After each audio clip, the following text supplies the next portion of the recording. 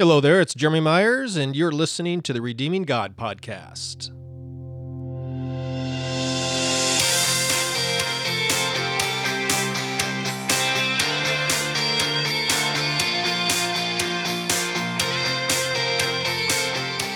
So we're looking at the final verses of Ephesians chapter 2 today. We'll be looking at verses 18 through 22. And in this final section of Ephesians 2, we sort of finally wrap things up and see how God brings peace and unity to this world through you and I, through the church. If you want peace and unity in this world, as I imagine you do, especially with all of the division, strife, and chaos in the world right now, then this text shows us how. And just to give it away right now, it begins by living in peace and unity with other members of the family of God, which is a lot easier said than done. Okay, so Ephesians 2, 18 to 22, that's what we're looking at today, and it shows us how all of this happens. That's where we're headed today, sort of to wrap up Ephesians chapter 2. Now, before we look at that text, however, we're going to consider a question from a reader about why he no longer senses God at work in his life. Please check your mailbox. A new message has arrived. So here's the question from the reader that he submitted last week or the week before. I'm 63 and I grew up in the church. I used to do small things in the church. I would give out tracts and talk to people. I do believe Jesus is the Son of the living God and became human. I used to read my Bible all the time, but recently I don't get any spiritual understanding when I read the Bible. The Holy Spirit does not witness to me. I cry out to God to save me and change me, but I don't get answers. Can you help me? Okay, so there's lots of things going on here. First of all, I want to point out this reference to I cry out to God to save me. If you're referring to eternal life, then one of the things you need to make sure is you understand that eternal life is received simply by believing in Jesus for it. Okay, so and it's not based on your feelings at all. So if you feel you're not saved or feel you don't have eternal life, that doesn't matter. If you believed in Jesus for eternal life, then God has promised you have it. Okay, so regardless of your feelings or whether you sense the Holy Spirit at work in your life or whether you're getting truths and insight and understanding from Scripture, none of that matters because those are your feelings and those change from day to day. You just have to trust that God has given you eternal life because Jesus promised it to you. You've believed in him, and so you have it. Okay, so that's the first thing I want to get out of the way. Now, as far as sort of the overall message or thrust of this question, what this man is experiencing, what you're experiencing if you're listening to this, it's a very common experience for all Christians throughout time. I've sensed this, felt this. I imagine those of you listening to this podcast have felt it as well. And ancient Christian teachers even had a term for it. They called it the dark night of the soul. I think that describes the feeling, the sensation very well. It's almost like a spiritual depression in a sense, because the way you used to feel, the way you used to sense God at work in your life, you no longer feel it. And it becomes alarming. It becomes distressing. It even can become depressing to you spiritually. I like the dark night of the soul as far as a way to describe it. But I prefer to call it, the way I usually describe it when I talk with people, is a spiritual winter. Either way, the idea is the same. And the concept here is to sort of think of your life with God, as a cycle or a pattern. And the cycle, in reference to the dark night of the soul, the cycle in view is this daily cycle of day to night to, back to day again. Okay, when you're referring to the spiritual winter, it's helpful to think of the 4 seasons. And I've referred to this before in the podcast, but the 4 seasons of spring, summer, fall, and winter.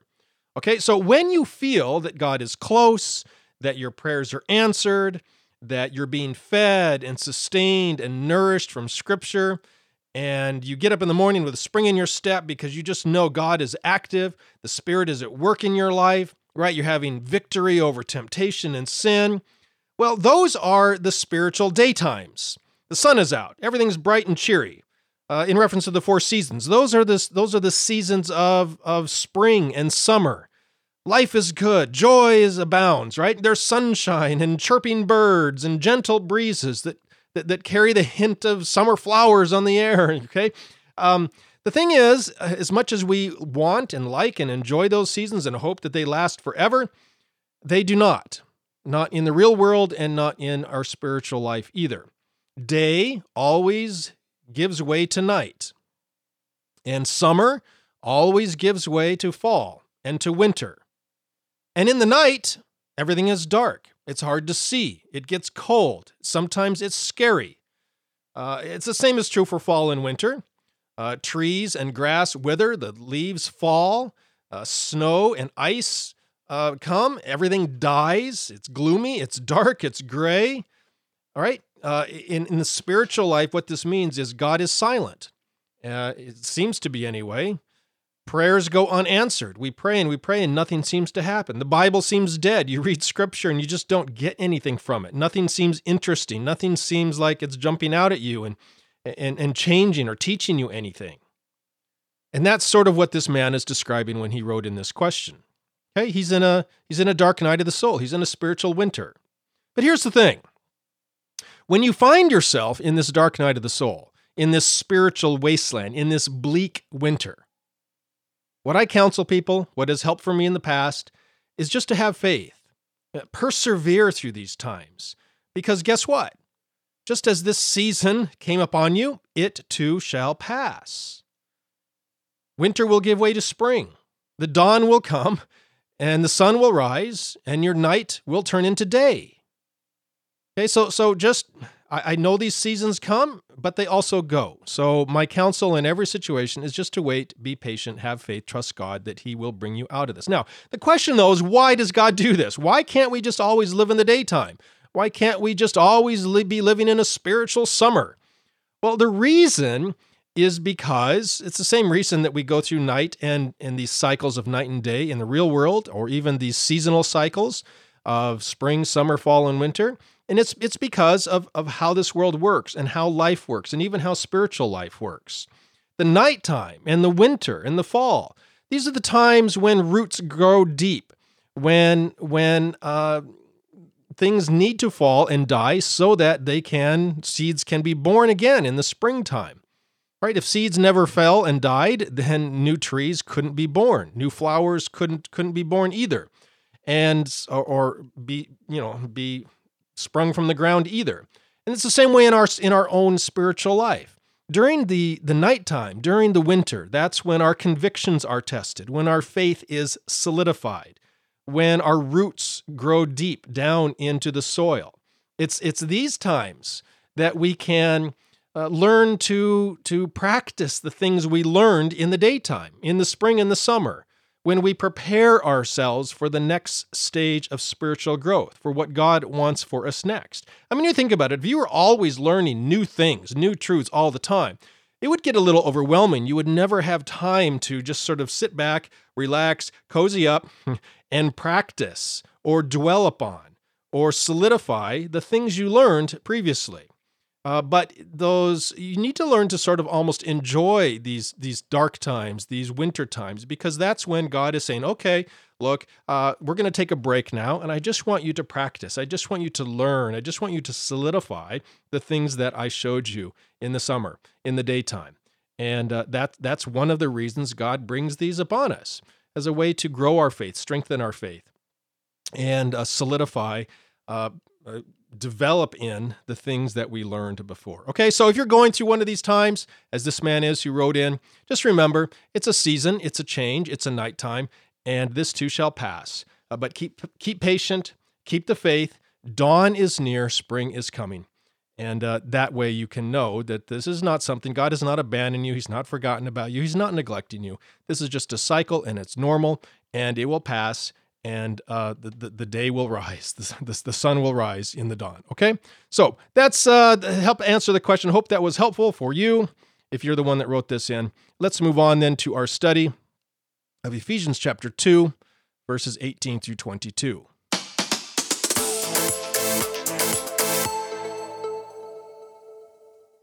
As we've been talking about all the way through Ephesians chapter 2, and as you know, if you watch the news or just have a job and hang out with people, strife, division, and hostility seem to rule this world. All right, they have been present in this, and that's not new.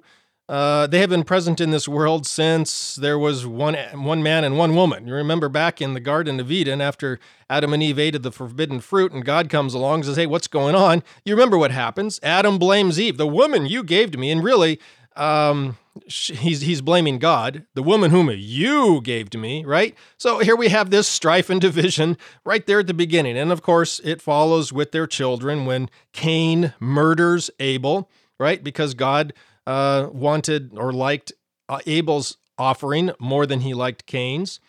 And it's gone that way all the way throughout world history.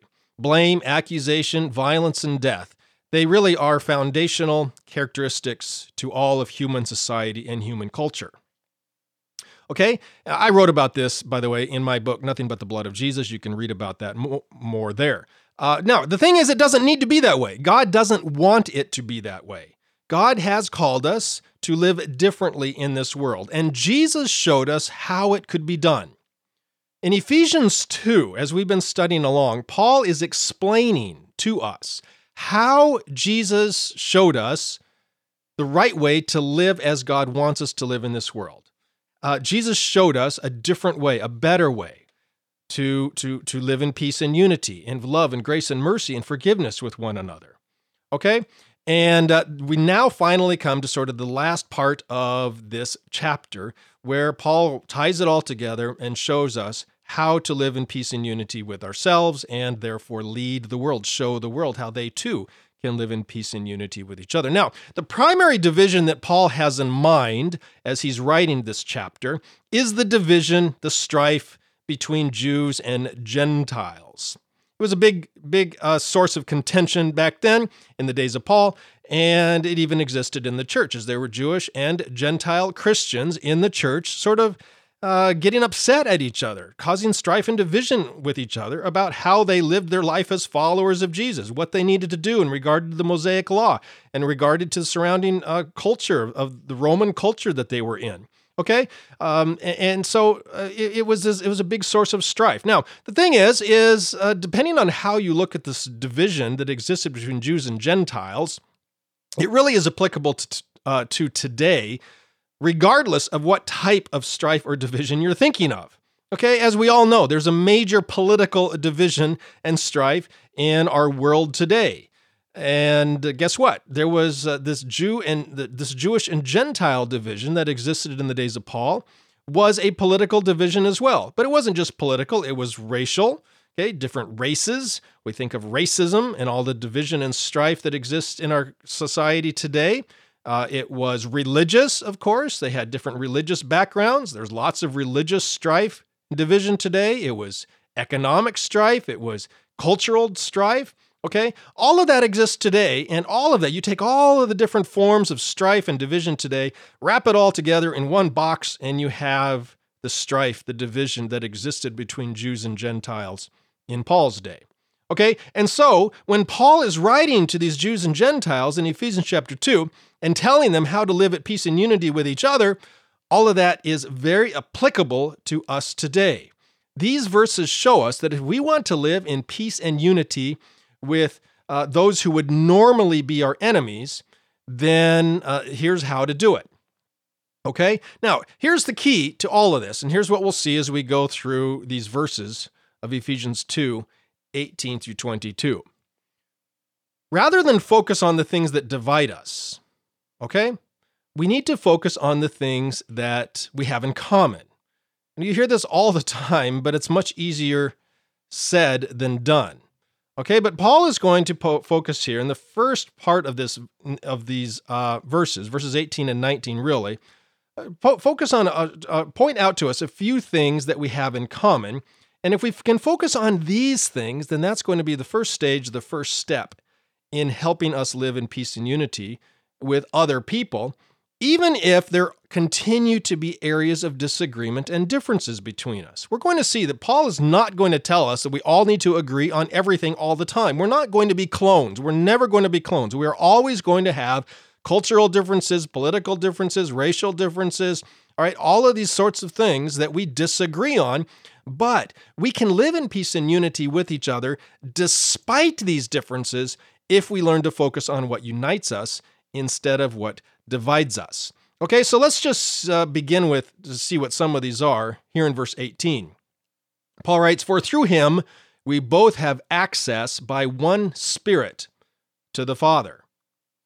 All right, now we did talk about some of this in our previous study of Ephesians 2, verses 13 through 17, where we saw that in the days of Paul, remember, there was this temple, and the Gentile people and Jewish women did not have the same access to the temple as Jewish men did. There was the court of the Gentiles, then there was the court of the women, and then finally, inside, all the Jewish men could go. So Jewish women and all Gentiles could not get as close to the center of the temple as the Jewish men could. And this caused division and strife, enmity, and jealousy between the various groups of people. But we saw in verses 13 to 17 that Jesus broke down these dividing walls of hostility, these dividing walls of separation, so that now everyone has equal access to God. And that's what Paul is talking about here. Through him, through Jesus, we both have access, full access to the Father. What this means is there's no longer any hierarchy, right? There's no classes of people. There's no favoritism. There's no certain group of people who have a special in with God. Okay, Paul is saying everybody has equal access. Both Jews and Gentiles have access. Both men and women have access. There's no special privileged race or person or position. All right, there's no privileged class. You think about this, it's a pretty radical concept that Paul proposes here, because in many religions, most people view like the clergy, the priesthood, they have special access to God, right? The pastors, they're the ones that have God's ear, right? And that's not true. 1 Timothy 2:5 says there is one mediator between God and man, Jesus Christ. Okay, so if you want to confess your sins, you do not need to go to a priest. You can go straight to God and confess your sins. You don't have to go through a pastor. You don't even have to go to a special building, such as a church or a temple. Okay, God is not any more in the church or temple than he is sitting right next to you where you're sitting right now. Okay, and so it's similar. Hebrews 4:16 says we now can come boldly before the throne of grace. Wherever you are, whatever you're doing, whoever you are, you have full access to God, the same as anyone else. And Paul says here that this access is granted to us by the Holy Spirit. Okay, now how does this help us today? Well, again, today we have the tendency to think that some people have special access to God. It's very interesting. When I was a pastor, I found that it was very interesting that people would come to me with their special prayer requests. Pastor, I need you to pray for this. And I was happy to pray for people, as I still am today, but there's nothing special about your pastor's prayers as more likely to get answered than your own prayers, right? Pastors are not closer to God than anybody else. All right. When you have a prayer request, sure, you can ask other people to pray for you, but go yourself boldly before the throne of grace as well. You have just as much access to God as anyone else. God hears and answers your prayers just as much as the prayers of a pastor or a priest or somebody else. We all have equal access. Okay, and I don't care what other sort of division you might have in your mind. People who attend church more often, they have more access. No, not necessarily. Maybe maybe they think that they do. People who attend church might think that they're more holy or something, but that's also not true. Different political views or vaccination status, right? People who are vaccinated or unvaccinated, they don't have more access to God or less access to God. They're not more holy or less holy, anything like that. Educational degrees, oh, he has a PhD in theology. He really has access to God. No, the person who never graduated from high school has just as much access to God. Okay? Oh, he's more holy and righteous and he's more moral. He has more access to God. No, not necessarily. Not at all. Moral ability does not make one person closer to God than someone else. Okay, we all have equal access to God the Father through the Holy Spirit. There's no special class of people. And the minute you start thinking that you or someone else has special footing with God, more special spiritual position with God, that's the minute that you start dividing from them, separating from them. Looking down your nose at them or putting them up on a pedestal. Oh, look at him. Okay, and that's not the way God wants it to be. So when it comes to living in unity with one another, the first thing we need to do is stop thinking that certain groups of people have better access to God than others. Okay, nobody is first in line. We're all on equal footing. And Paul builds on this idea in verse 19. He says, "Now therefore you are no longer strangers and foreigners." Now, this word strangers is a word for a short-time resident. Another translation could be a transient, or in more vernacular language, a homeless person.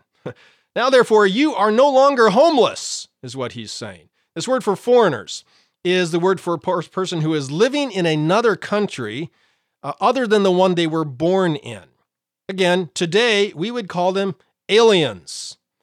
All right, they don't have any inheritance rights, any citizenship rights. They don't have any protection under the law. They have no voting rights. Okay, so today we might even refer to them as illegal aliens. Okay, they don't belong there. And so Paul is saying, therefore, you are no longer homeless and illegal aliens, but you are fellow citizens.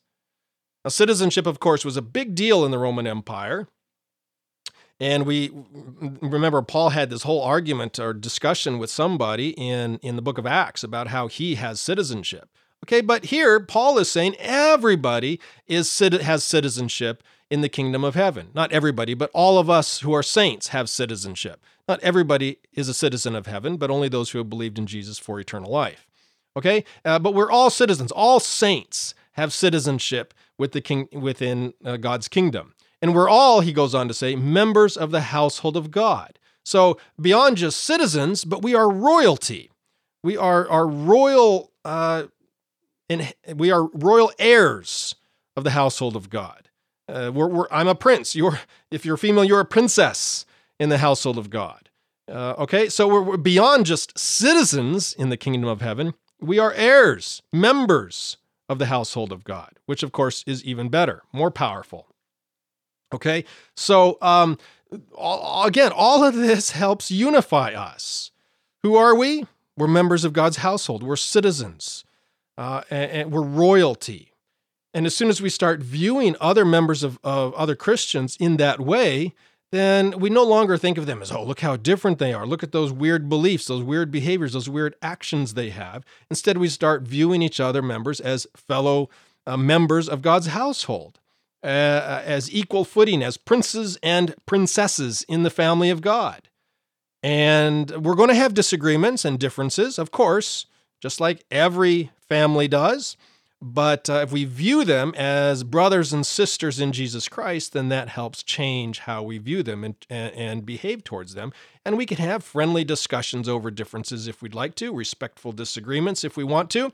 But ultimately, we are all still brothers and sisters in Jesus Christ. And that, as long as is our primary view of others that we have disagreement with, then that's going to help us live in peace and unity with them, even in areas where they disagree. Okay? Now, here's the interesting thing that is going to help us. Because remember, ultimately, the ultimate question here is, how can we create peace and unity with the world? Okay? And so far, Paul has only been telling us how to live in peace and unity with each other, with other members of the household of God. But here's sort of where we get this transition here. Paul has said we're no longer foreigners or strangers and foreigners. We're no longer homeless aliens in this world.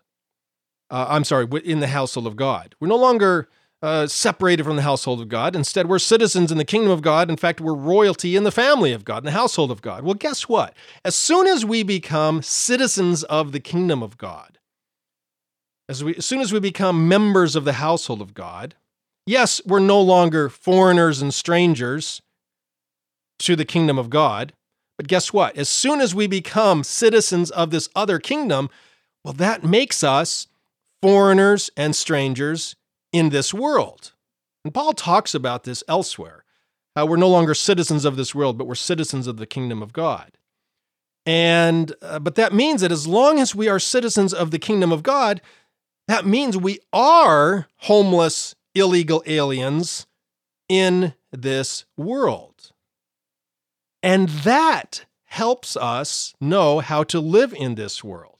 Okay, as we go about in this world, knowing that we are citizens of heaven, that we are members of the household of God, and we see things occur in this world that are contrary to God's will, that we disagree with, that we know are against the ways and rules and values of the kingdom of heaven, then we can now respond in two ways. First of all, we're not going to condemn the world. We're not going to create division and strife.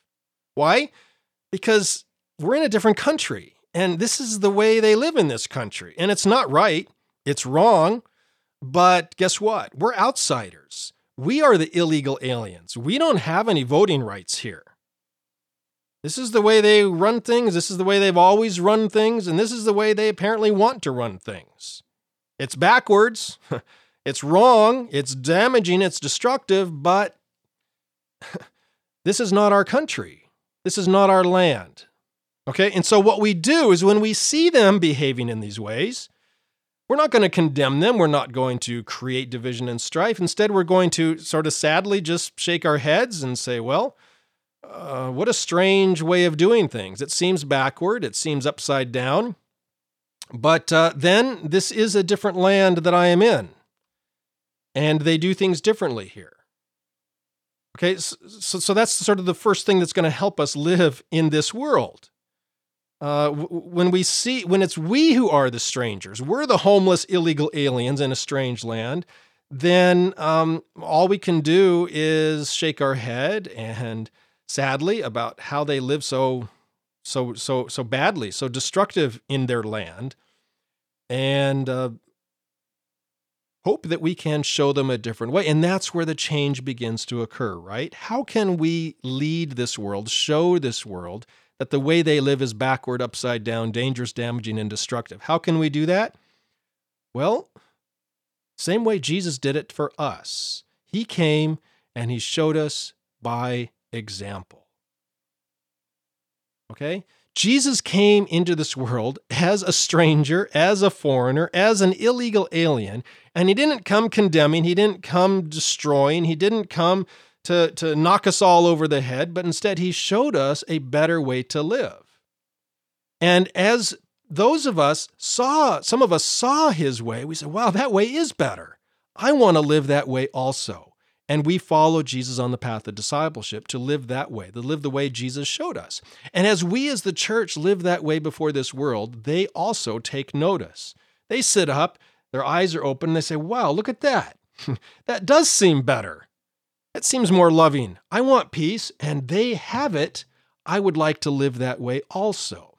As we follow in the footsteps of Jesus and live out amongst ourselves a life of love and peace and harmony and forgiveness and grace and mercy, then the watching world notices that, and they want to live that way as well. Okay? And this is exactly how Paul closes out this chapter. He says, this is how we as the church should live before a watching world. And this is what we learn, verse 20, having been built on the foundation of the apostles and prophets, Jesus Christ himself, the chief cornerstone. This reference to the foundation of the apostles and prophets, this refers to the writings which we now find in the Bible. The apostles refers to the writings of the New Testament, which didn't fully exist in Paul's day. There was the oral teachings they had, but of course the prophets they did, which refers to the writings of the Old Testament. We'll be talking about this more when we get into Ephesians chapter 4. Where Paul talks about the growth of the church. But ultimately, all of this is fulfilled and found and points to the chief cornerstone, which is Jesus Christ himself, as Paul says there in verse 20. And of course, the cornerstone is the foundational stone of a building. When a building in ancient times was being constructed, the first stone they laid and the most important stone was the cornerstone. They would spend a lot of time making sure this cornerstone was square, that it was laid level, that it was prepared on proper ground, that it was laid correctly, because only if it was properly prepared and laid down would the building be square and be strong. If it had imperfections, if it was laid poorly, then the building would be flawed and weak. Okay, it's sort of like if you are putting shingles on a house. I've only done this one time, and I know that first shingle you lay down is sort of the key. It needs to be square, it needs to be straight, because all of the other rows of shingles that follow will either be skewed and distorted, or they also will be straightened. You need to make sure you start off properly. Same with plowing a field. You need to make sure that first row is nice and straight, because all the others will build off of it. Okay? Paul is saying that Jesus, as the chief cornerstone, showed us how to build our life properly. And Jesus did this by fulfilling the teachings of the prophets, and of course, even inspiring the teachings of the apostles. Okay, so when we follow the example, the cornerstone laid by Jesus, then we too will be fulfilling the teachings of Scripture and building in this world the way God wants, a better way, a way guided by love and forgiveness that results in peace and unity. Okay, so that's what Jesus is talking about here. And in fact, a focus on Jesus as the chief cornerstone, okay, that in itself creates peace and unity, right? It goes back to this thing about how we identify ourselves. There's this big thing in our culture today about how you identify, what you identify as. You know, I identify as a follower of Moses, a follower of Muhammad, a follower of Mahatma Gandhi. We get divided by our political identity. Well, I'm a Democrat, I'm a conservative. Even more recently, big push to identify as vaccinated or unvaccinated, your vaccination status. We even now have things about identify by your pronouns, by your gender. What gender are you? Okay, I identify as, fill in the blank. What if we stopped identifying with all of these? What if we, as followers of Jesus, identified as followers of Jesus, as our first and primary identity? That's what Paul is encouraging us to do here. Jesus is the chief cornerstone. What's your identity? I identify as being in Christ, as a follower of Jesus. So how do you identify? I identify as a follower of Jesus. And that's unifying, isn't it? Because now, okay, we can have other things that separate us, the differences of opinion, different political persuasions or vaccination status or whatever, but the key thing, the cornerstone, the central truth, the foundational idea is Jesus. And that is going to unite us and inspire us towards peace and unity and love, even if we have differences of opinion on some of these other things. And when we do that, verses 20 and 22, here's the grand finale here. When we do that, the whole building, being joined together, grows into a holy temple in the Lord, in whom you also are being built together for a dwelling place of God in the Spirit.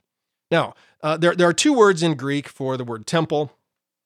The one is heteron, and it's used of the whole building and its surrounding vicinity, the temple grounds. That is not the word being used here. The word Paul uses is naos, and it refers specifically to the Holy of Holies, the central place where God dwells. It was the place where only the high priest could go once a year. Okay, and that's the part that Paul has in view here. Remember, this was the inner sanctuary. Yeah, we had the court of the Gentiles. No Gentile would ever be able to go into the Holy of Holies. We have the court of the women. No women could ever go into the Holy of Holies. We had the court of the Jews. Guess what? Most Jewish people, men, could never even go into the Holy of Holies. Even had the priesthood. Most priests could never even go into the Holy of Holies. We only had the high priest once a year go into the Holy of Holies. Guess what? Now we all have access by the Spirit into the holy place. And in fact, when we follow Jesus' example, Jesus is building each and one of us into the Holy of Holies. That's what Paul is talking about here. We all have access. When we follow the example of Jesus by living with love, grace, and forgiveness toward each other and in front of the watching world, God forms us into the Holy of Holies, the inner sanctuary, the dwelling place of God. And when we do that, we go forward into the world with the love of Jesus. And this is how God's peace, God's love, God's holiness is formed in this world, as we love and serve one another and the people of this world that we encounter day by day. All of this sort of goes back to the question from the reader we discussed above. We want to see God at work in our lives. We want to feel God's presence and see the Holy Spirit at work and guiding us and teaching us and performing exciting works in us. Well, guess what? One of the primary ways that happens is by loving and serving others in this world the way Jesus loved and served us. As we live and act like Jesus in this world, Paul says here, God forms his temple, his holiness, his sanctuary in us, in our midst, as we live together in peace and harmony with one another. Then Jesus Christ and his kingdom is revealed to this world through us. And the people look at us and they will say, truly, God is in their midst. Truly, God is dwelling among them. And that's an exciting thing, isn't it? I think one of the great destructive things of this separation and division and social distancing that we practiced these last 2 years is it's very difficult to live in peace and unity and harmony with one another when we can't even be with one another. It's very destructive. And sometimes I feel like if you're feeling this dark night of the soul, this spiritual winter, social distancing is a big factor of that. So find some people that you can hang out with, to socialize with, and experience the presence of God in your midst with this love and peace and unity that is built in us as we live in peace with one another. Okay? Because that's going to be essential in what God is doing in our midst and in this world. Now, all of this then concludes our study of Ephesians chapter 2. Okay? I don't know if you remember way back when we finished Ephesians chapter 1. There was an issue that Paul raised at the end of Ephesians chapter 1. And Ephesians chapter 2 was the answer to that issue. If you go back and read the study, and I've linked to it in the manuscript section for this podcast at redeeminggod.com, Ephesians 2, 18 to 22. The link goes back to Ephesians 1, 20 to 23. I pointed out that God, this is at the end of Ephesians chapter 1, Paul writes that God wants his way of life to become reality here on earth. And we all want that. Every Christian wants that. We want God to rule and reign on the earth, which would be characterized by peace and justice and truth, right? We all want that. But the problem is this world is dominated by the opposite. We don't have peace and justice and truth. We have hatred and violence and deception. We have injustice. Okay, but God wants his way of life to become reality. And how does that happen? How does that come about? Well, Ephesians 2 has been the answer to that question. This world is dominated by violence. Ephesians chapter 2, verses 1 through 3. There's the problem. Jesus showed us a better way. Ephesians chapter 2, verses 4 through 10. So now we as the church can follow the example of Jesus and live this better way amongst ourselves and before a watching world. Ephesians 2, verses 11 through 22. Okay, so God wants to solve the problems of this world. God wants his rule and reign to become reality on this earth. How does this happen? It does not happen by us Christians sitting back, twiddling our thumbs, praying, and saying, God, may your will be done on earth as it is in heaven.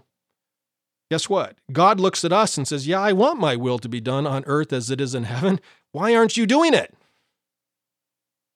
God asks us for his will to be done on earth as it is in heaven, when we ask him for his will to be done on earth as it is in heaven. The change that God wants to see happen in this world begins with you and me. The church is how Jesus accomplishes his will in this world. And so when you and I step up as the body of Christ, it's we who are the hands and feet and voice of Jesus. It's we who fill everything in every way as we take the message of Jesus, the love of Jesus, the truth of Jesus into this world. And when we do that, the power of God flows through us, and we transform this world into the way God wants it. And that is what Ephesians 2 has all been about. Yes, Jesus is the head of the world, head of the church, okay? And as the church fills the world and transforms it into the ways of the kingdom of God, that's how God's will, God's reign spreads upon this earth. All right, that's what we have seen in Ephesians chapter 2. It's been a long answer to a dilemma, a problem that Paul introduced at the end of Ephesians chapter 1. God wants his will to be done on this earth. Why isn't it being done? Because we, the church, are not doing it. That's what Ephesians 2 has been all about. So now that Paul has answered that question, responded to that dilemma, he now sort of picks back up with where he left off in Ephesians chapter 1.